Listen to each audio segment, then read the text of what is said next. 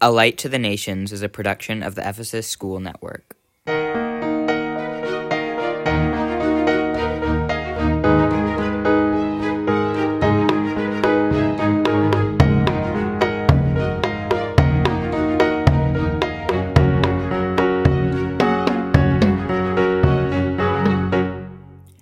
In the story of Jonah, when the mariners realize that their stowaway is the reason their ship is in danger, they decide to toss him overboard.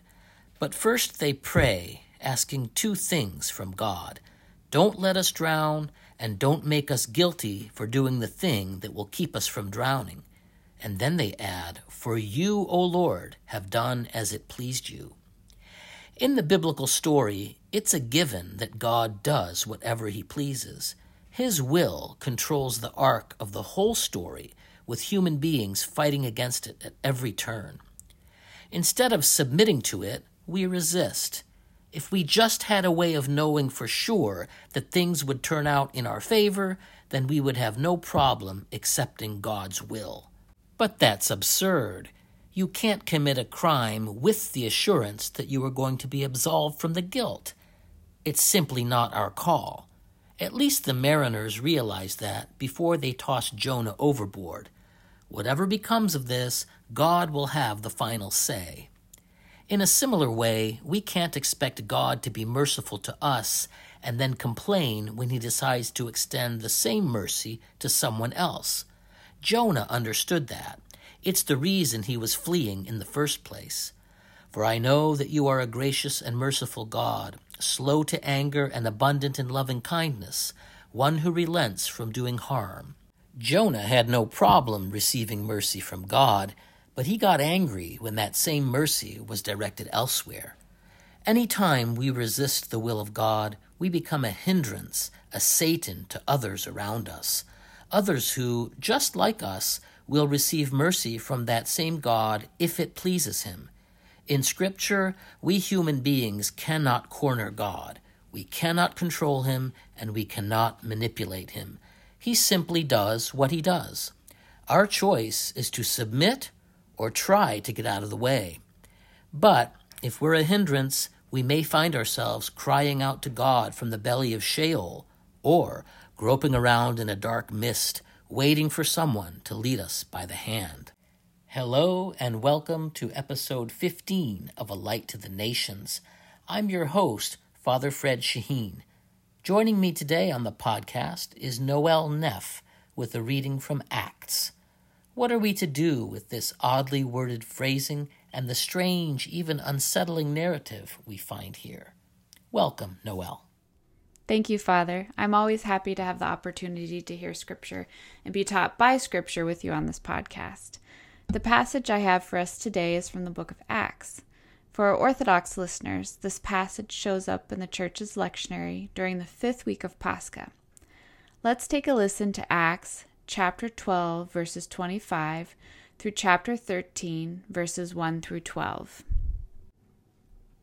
And Barnabas and Saul returned from Jerusalem when they had fulfilled their ministry, and they also took with them John, whose surname was Mark.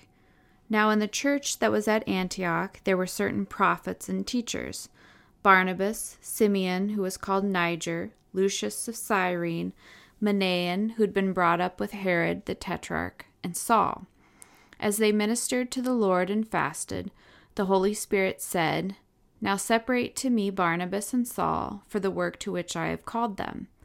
Then having fasted and prayed and laid hands on them, they sent them away. So being sent out by the Holy Spirit, they went down to Seleucia. From there they sailed to Cyprus. And when they arrived in Salamis, they preached the word of God in the synagogues of the Jews. They also had John as their assistant. Now when they had gone through the island of Paphos, they found a certain sorcerer, a false prophet, a Jew whose name was Bar-Jesus, who was with the proconsul Sergius Paulus, an intelligent man. This man called for Barnabas and Saul, and sought to hear the word of God. But Elymas, the sorcerer, for so his name is translated, withstood them, seeking to turn the proconsul away from the faith. Then Saul, who is also called Paul, filled with the Holy Spirit, looked intently at him, and said, O full of all deceit and all fraud, you son of the devil, you enemy of all righteousness, will you not cease perverting the straight ways of the Lord? And now indeed the hand of the Lord is upon you, and you shall be blind, not seeing the sun for a time. And immediately a dark mist fell on him, and he went around, seeking someone to lead him by the hand. Then the proconsul believed, when he saw what had been done, being astonished at the teaching of the Lord. Father, I chose this passage for today because when I was hearing it, a few things stood out to me. I know when we are hearing Scripture functionally, every word matters. There are no extraneous words, and if something seems odd or out of place, the scriptural authors are sure to have put it there for a reason. The first thing that caught my attention is verse 25 of chapter 12.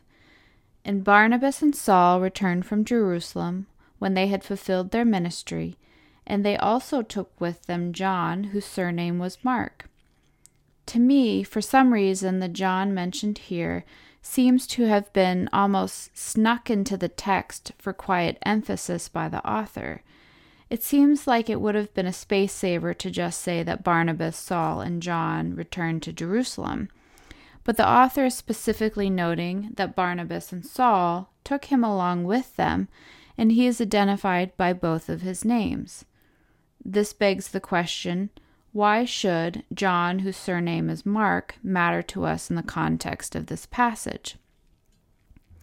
Just as a small side note for our listeners, I should probably add some clarification to the way this text is being translated.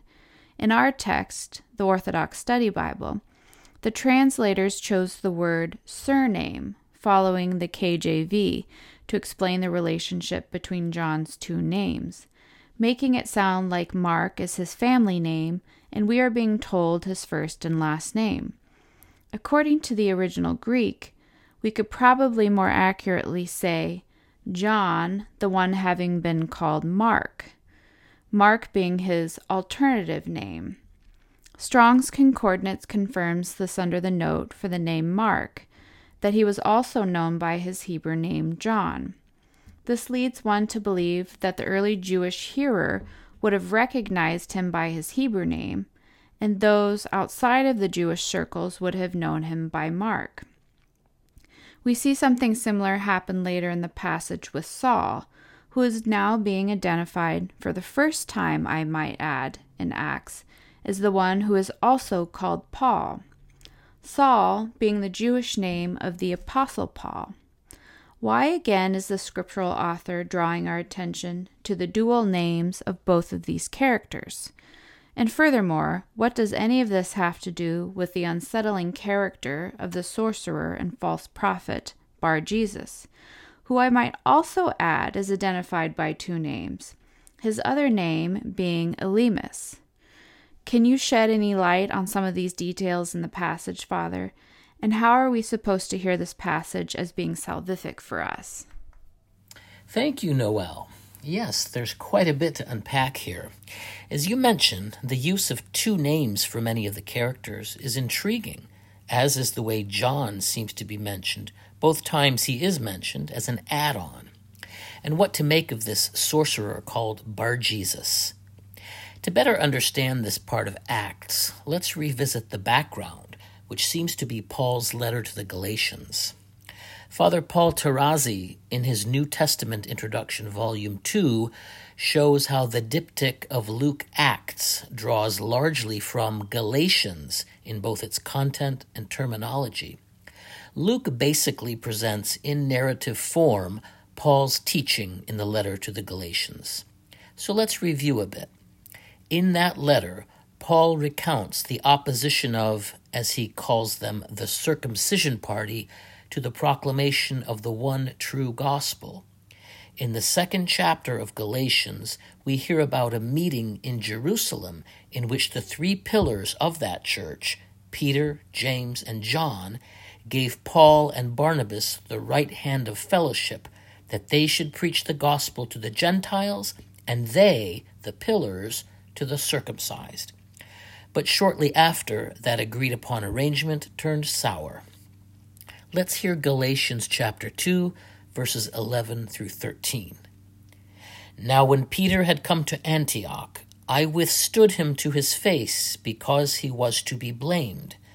For before certain men came from James, he would eat with the Gentiles.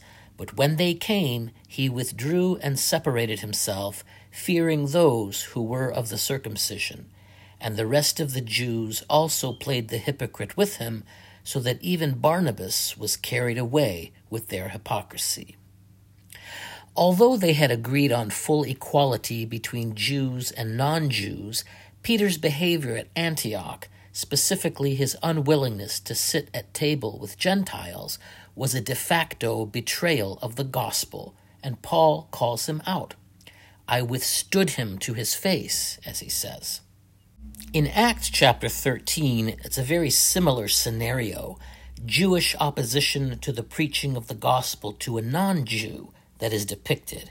And here the opposition comes by way of a Jewish sorcerer, a false prophet.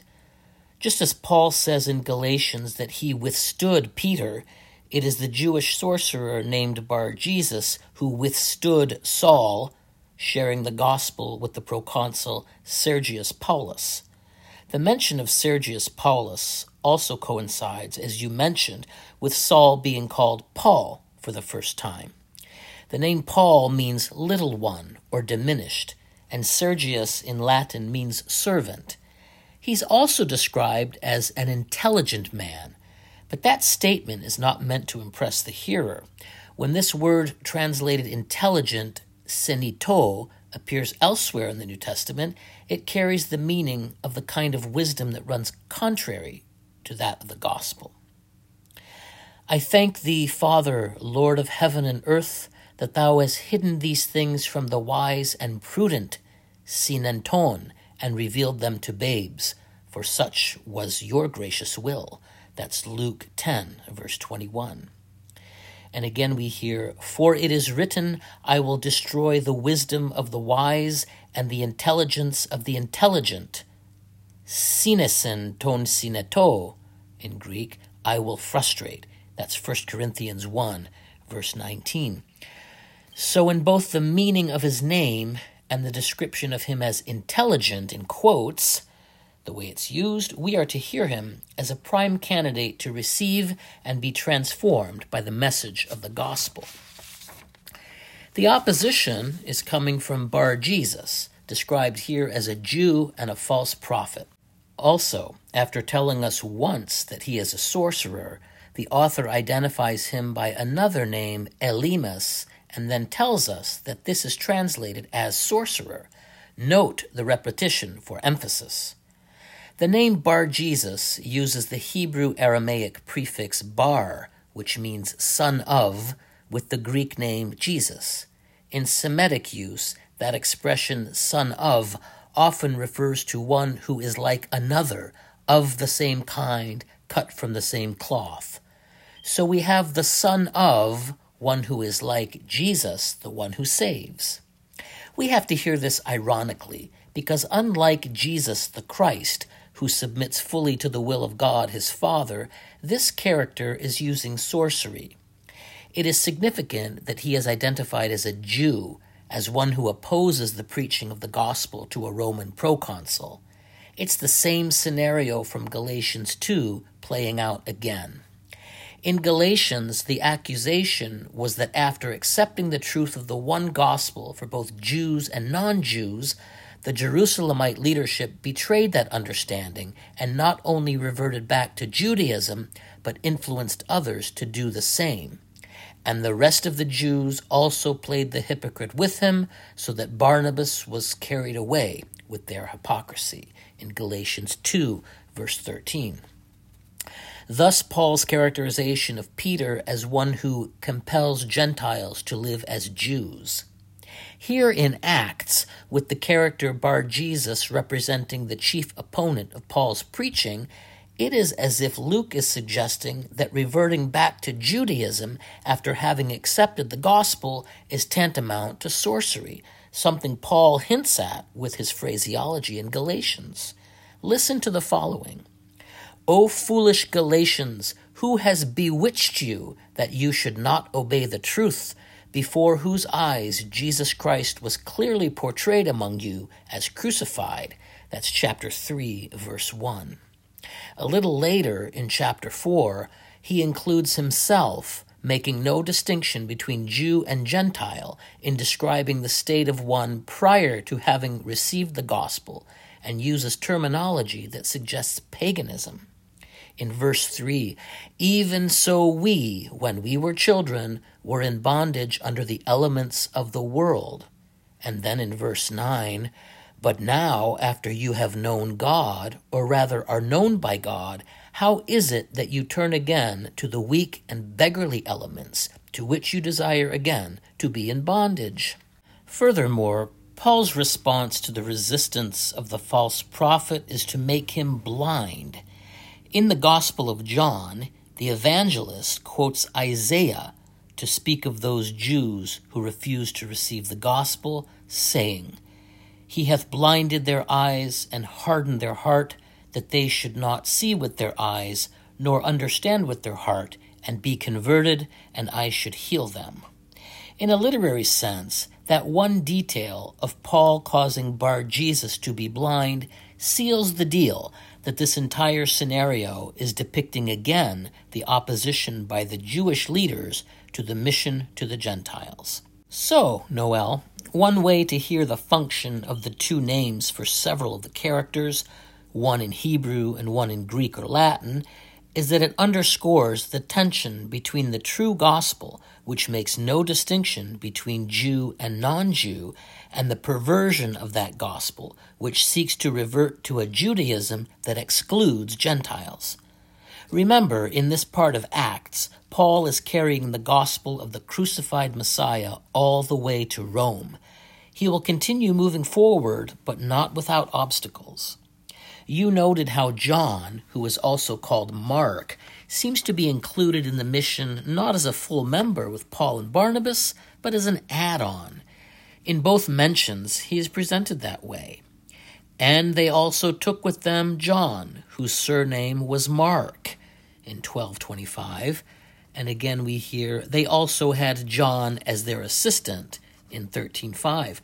The wording of both of these points to his later abandoning Paul and Barnabas in the effort, something we will hear in verse 13. Before Saul and Barnabas arrive in Antioch, it says that John departed from them and returned to Jerusalem. We can take that to mean that he reneged on the true gospel and reverted back to Judaism as upheld by the circumcision party. A couple of literary clues support that understanding. We start out in verse 1 of chapter 13, hearing of 5 prophets at the church in Antioch. The 5 could be a reference to the books of the Pentateuch and thus represent the Judaism of Jerusalem. Significantly, however, we hear that the Holy Spirit separates 2 from the 5. Barnabas is at the front of the list and Saul at the end. So 5 become 2 for the missionary work of bringing the gospel to the nations. The text seems to be de-emphasizing the importance of Jerusalem in favor of the mission to the Gentiles, which mission includes Barnabas and Saul, and only temporarily John, who had been identified earlier as the brother of James, the chief representative of the church in Jerusalem, which opposed, in practice, table fellowship between Jews and non-Jews, and thus betrayed the one true gospel. Another literary device may be at work here. This passage from Acts takes place while Paul and Barnabas are on the way to a city called Antioch, which again brings us back to the place of the conflict described in Galatians. A bit later in this chapter of Acts, when Paul is preaching in Antioch, he uses the name Jesus without appending any other title. That stands out for us because in almost every other instance in his letters, when Paul preaches, he uses the phrase Jesus Christ, Christ Jesus, or the Lord Jesus Christ. So to the ear, When we hear mention of a sorcerer called Bar-Jesus, who is a false prophet, a bogus savior, we are set up to hear even sharper the contrast between him and the one Paul preaches later in the same chapter, the authentic Savior, whom he identifies only by the name Jesus. Surely all of this dense wordplay and interconnectedness between different parts of Scripture can be intriguing. But ultimately, we have to ask, as you do, what is the point of it? How are we supposed to hear it as salvific? To address that, we need to once again revisit the conflict scenario in Galatians. Why was Peter's withdrawal from eating with Gentiles seen as a betrayal of the gospel? Well, the oneness of God and of his Christ mitigates for the oneness of the gospel. That gospel offers salvation as a grace from God through his Christ via his crucifixion and resurrection. Scripture affirms that all have sinned and fall short of the glory of God, and that God shows no partiality. There can only be one community of believers gathered around his crucified Messiah.